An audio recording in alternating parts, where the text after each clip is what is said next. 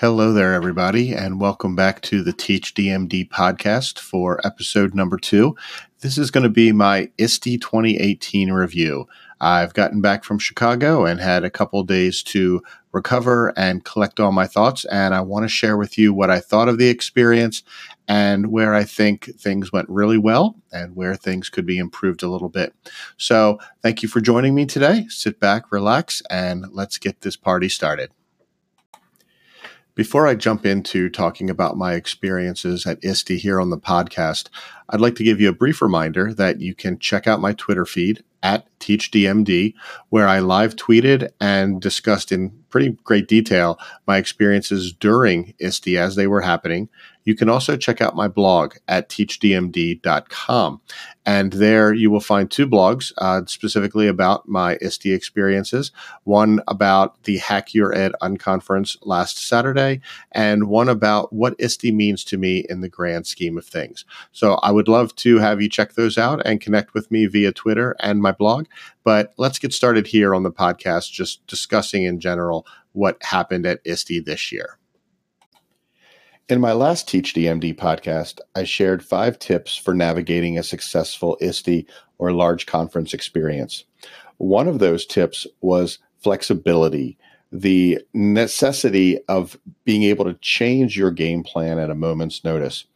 And that need rose up immediately at ISTE 2018. Last Sunday, the first day of the conference, the expo hall wasn't open. There were no vendors that the participants could go to, and there were 20,000 plus participants at ISTE this year. So all those people were trying to navigate a very small number of open sessions. Now, you can see on my Twitter feed, I posted a picture that some people were lining up 2 hours before a presentation.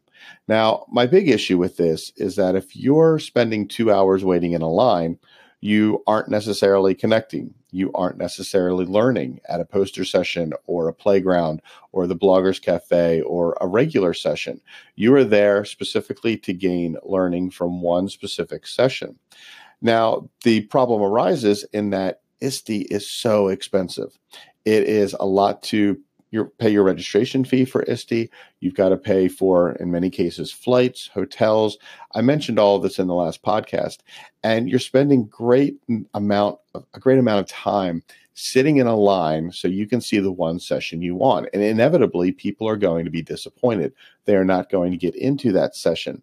So this need for flexibility and really just a lot of patience reared its ugly head right away on Sunday.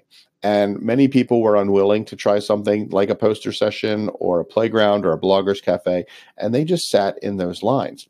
Now, the lines continued throughout ISTE, much to my chagrin, but they got a little better once the expo hall was open because a lot of people wanted to go and talk to vendors, connect with platforms and apps that they use on a regular basis. So it did get a little better, but if you're going to spend that much to go to an ISTE conference, I think we need to start examining how can we make this better. There have to be some solutions, and we'll get into a few of those perhaps a little bit later. If lines are the worst thing that I can think of at ISTE 2018, though, I think overall the conference was a huge success. There was so much to do, there was so much to see, and really it just felt like a huge beating heart the entire time. Everyone was taking the pulse of ISTE. Everyone was enjoying themselves that I could see. And I was very pleasantly surprised at the changes I saw in ISTE between this year and ISTE 2015, the last time I had an opportunity to go. One of these positive changes was just the amount of diversity in the speakers that they had on the main stage. In the past, there's been quite a bit of criticism about there just being a lot of white males and not having a ton of difference in the people that were speaking before us. But this time, what I saw were just quite amazing speakers, specifically Patricia J. Brown and Dr. Luis Perez, who delivered these TED Talks. ISTE introduced that they have this partnership with TED, and their talks were just blowing away the crowd. They were insightful, they were personal, they were deep, and they made us all feel what we want to feel at ISTE, which is a sense of connection to one another, a sense of hope, a sense of a bright future. Complementing these two TED-type talks was Jenny Majera, a keynote speaker from the past, who took the stage with 4 incredible students who were there to transform the world. Each one of them was a founder of some new website or organization that was empowering young people throughout the United States and the world. And listening to them speak reminded every educator of why we do this. We're here for our students. We're here to make their worlds better. And I really enjoyed that aspect of ISTE. There were so many student presenters, whether it was on the main stage, whether it was in a poster session, whether it was in a more traditional session.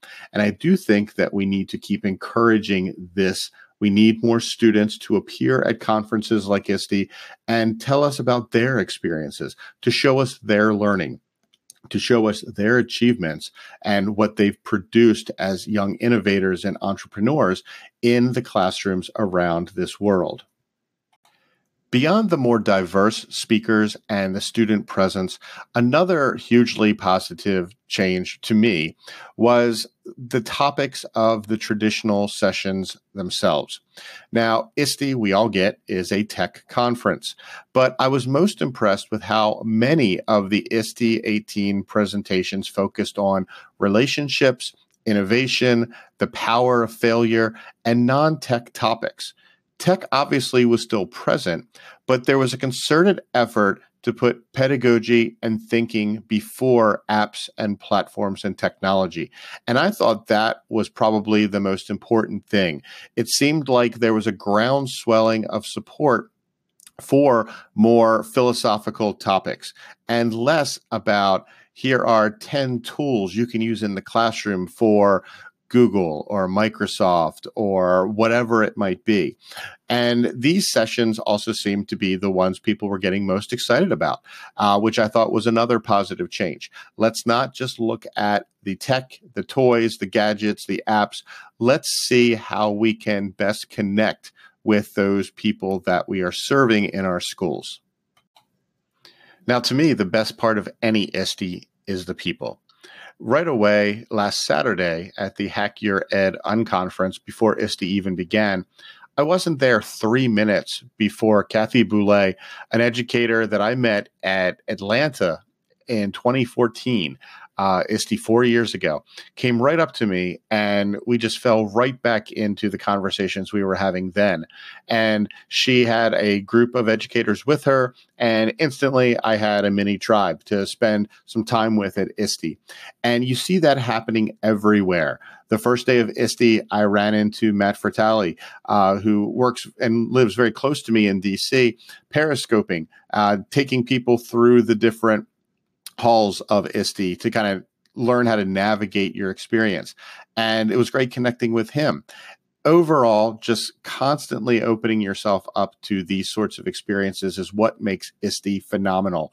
I rarely saw people alone, because people alone is not what ISTE is all about. You have to engage. You have to put yourself out there. And this can be very difficult, especially for somewhat of an introvert like myself. And you start feeling it come Tuesday or Wednesday. You get a little burned out. You need that time to yourself.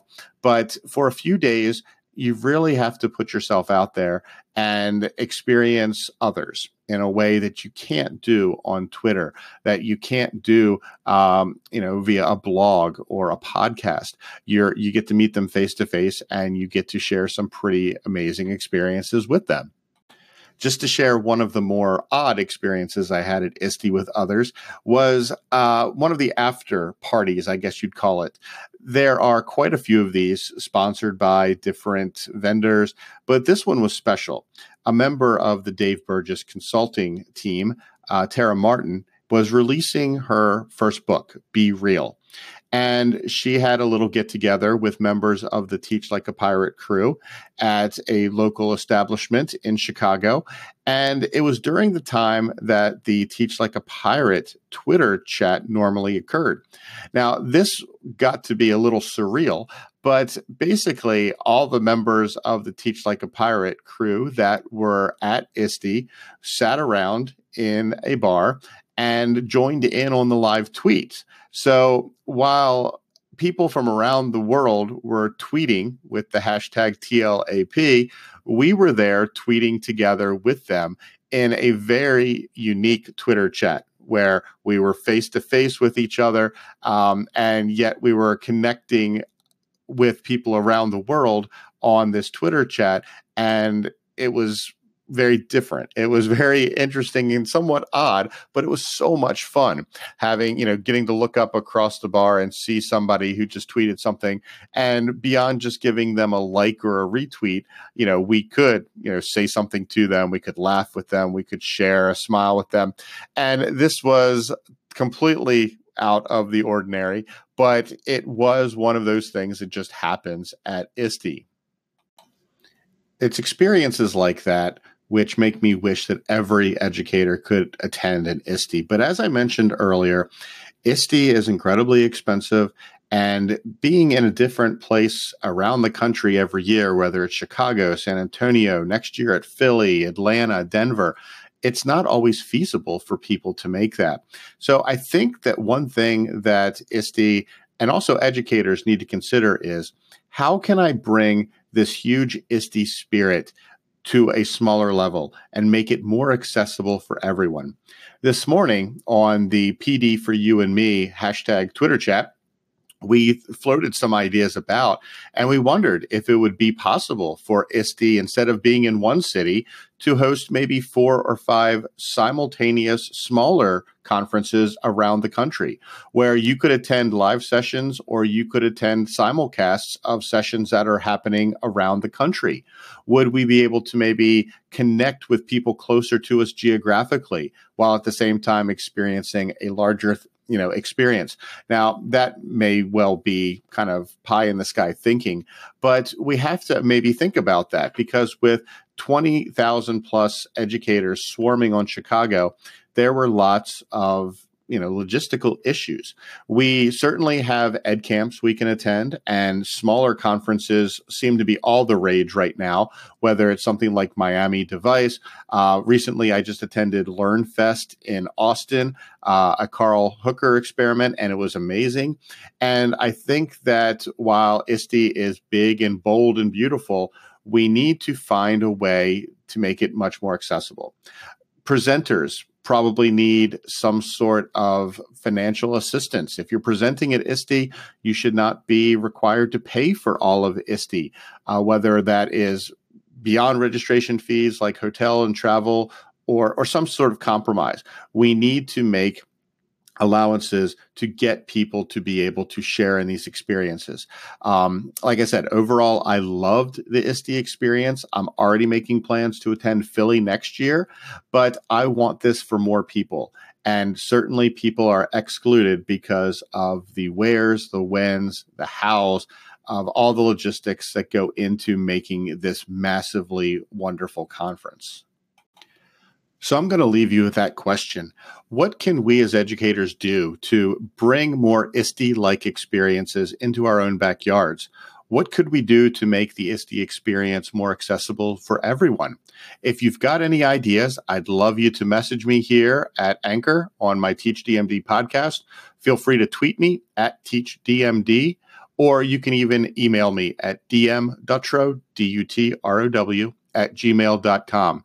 Until next time, I hope you guys maybe had your own awesome ISTE experience. If it wasn't at the conference itself, maybe you followed along with the hashtag #NotAtISTE18, and just keep striving every day to keep the vibe, to keep the positivity of this wonderful ISTE conference alive, and make sure you keep striving to grow and progress and make your own pedagogy, your own teaching practices as great as they can be, because I know you've got it in you. So until next week, everyone, have a great weekend, and I will talk to you soon. Take care.